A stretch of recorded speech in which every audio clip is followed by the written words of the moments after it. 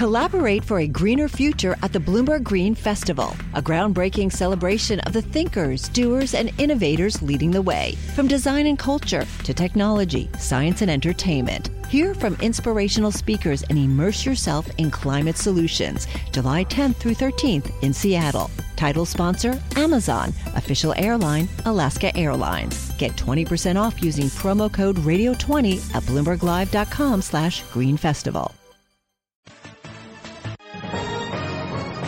Global business news 24 hours a day at Bloomberg.com, the Radio Plus mobile app, and on your radio. This is a Bloomberg Business Flash. From Bloomberg World Headquarters, I'm Catherine Cowdery. The global rally continues on Wall Street, where the S&P 500 is posting its strongest two-day climb in 4 months.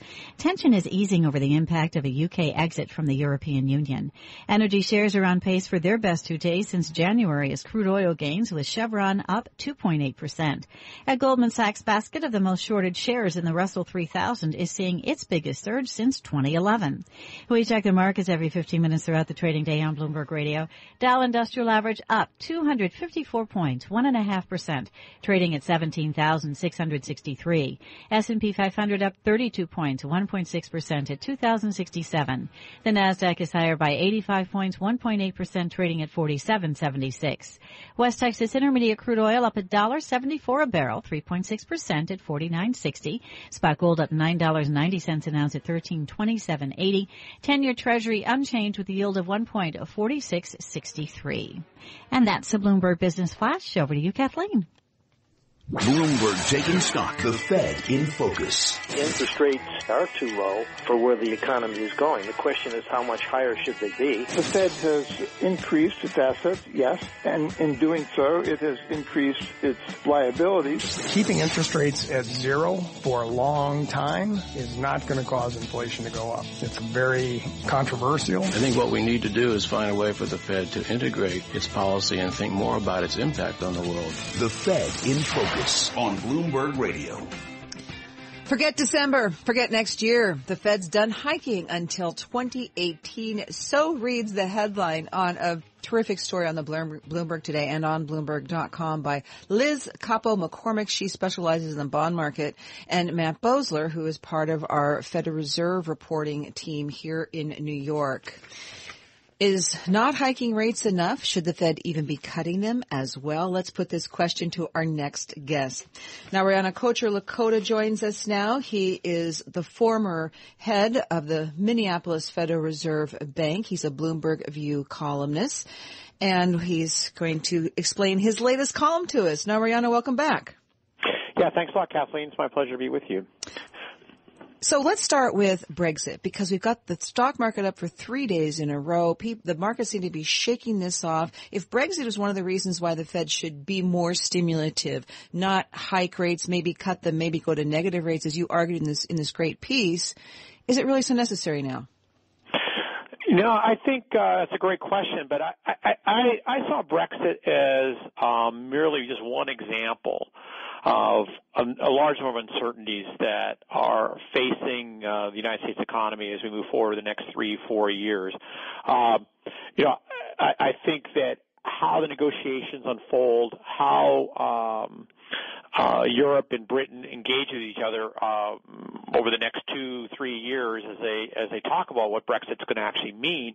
I think there's going to be a lot of uncertainties associated with that, both for the UK economy and perhaps even more meaningfully for the European economy. But there's other questions that are on the table as well, questions about China, about emerging markets. All those uncertainties mean that I think the Fed should really be best served by that, combined with the fact, I should say, that the Fed faces some constraints in terms of ability to react to those kinds of contingencies if they do emerge, means that the Fed should be taking some insurance today at their next meeting by cutting rates. What's the likelihood of that? We got the consumer spending numbers, the strongest 2 months since 2009. Now, granted, their key inflation gauge, that PCE deflator year over year, went from 1.0 to 0.9, so it's even further away from the Fed's 2% target. I think so I've been describing what I would prefer the Fed to do. That I don't anticipate that to be too likely on the Fed's agenda in July. That is, I don't anticipate that they would be thinking about cutting rates in July. I've been disappointed, I have to say, to what extent the increase in December is treated as a given in Federal Reserve communications. I think that makes it much harder to raise rates if you treat every move you've made as being something that's semi permanent in nature. Because if you ever raise rates, that means that you're stuck with it. And then that means you're going to have to be very deliberative about any process of raising rates. So I actually think they'd get there faster if they were more willing to cut. But everything we've heard from them is that what they're thinking about is the most stimulative policy they can think of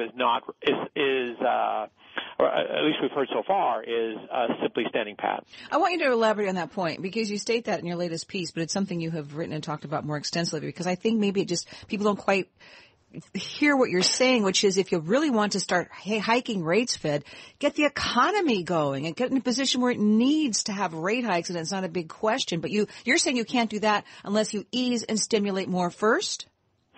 Yeah, I think that if we ease further now, and the Fed was actually clear about the package of tools it has available in the case of adverse shocks, I think that businesses and households feel safer spending now, and that would get the economy going again. But beyond that, I think right now that the Fed has been communicating that every interest rate hike that they're going to think about is going to be semi-permanent in nature. We'll take a very extreme event and move away from that. If you think about any decision you want to make, if you're free to change it, you're going to be more likely to make it. If it's stuck forever, you're not able to undo it, then you're sure. And that I think has been a problem for the Fed, that they've been communicating that move we made in December, that's stuck. We're never going to undo it, barring catastrophe. Yeah. Well, actually, when I go shopping, I only buy from stores that will let me return things within a couple of days, because I don't want to be stuck, right? That kind of example I should be able to have thought of myself. Great example. Real quick, though, Jerome Powell, Fed Board Governor, is looking at financial conditions tightening, saying that's now a big, big part of how the Fed makes its decision. Will that maybe help the move toward a rate cut? I'm sorry, I didn't catch what you said, Kathleen. Financial conditions tightening, Jerome Powell, bigger part of the equation for the Fed. I think that the financial conditions are certainly something they're continuing to track. Vice Chair Dudley talks about that a fair amount. And again, what we've heard from them is that that's going to make them less likely to raise rates. I haven't heard anything that indicates that that's going to make them likely to cut as soon as July. Narayana Kocherlakota, thank you so very much for joining me today. He's former head of the Federal Reserve Bank of Minneapolis. He's the Lionel W. McKenzie Professor of Economics at the University of Rochester and a Bloomberg View columnist. This is Taking Stock on Bloomberg Radio. The 30-year Treasury bond continues to rally. The yield is down to 2.26%. How low can it go? Kevin Gittes from Raymond James up next on Bloomberg Radio. Collaborate for a greener future at the Bloomberg Green Festival, a groundbreaking celebration of the thinkers, doers, and innovators leading the way. From design and culture to technology, science, and entertainment. Hear from inspirational speakers and immerse yourself in climate solutions. July 10th through 13th in Seattle. Title sponsor, Amazon. Official airline, Alaska Airlines. Get 20% off using promo code Radio20 at BloombergLive.com/Green Festival.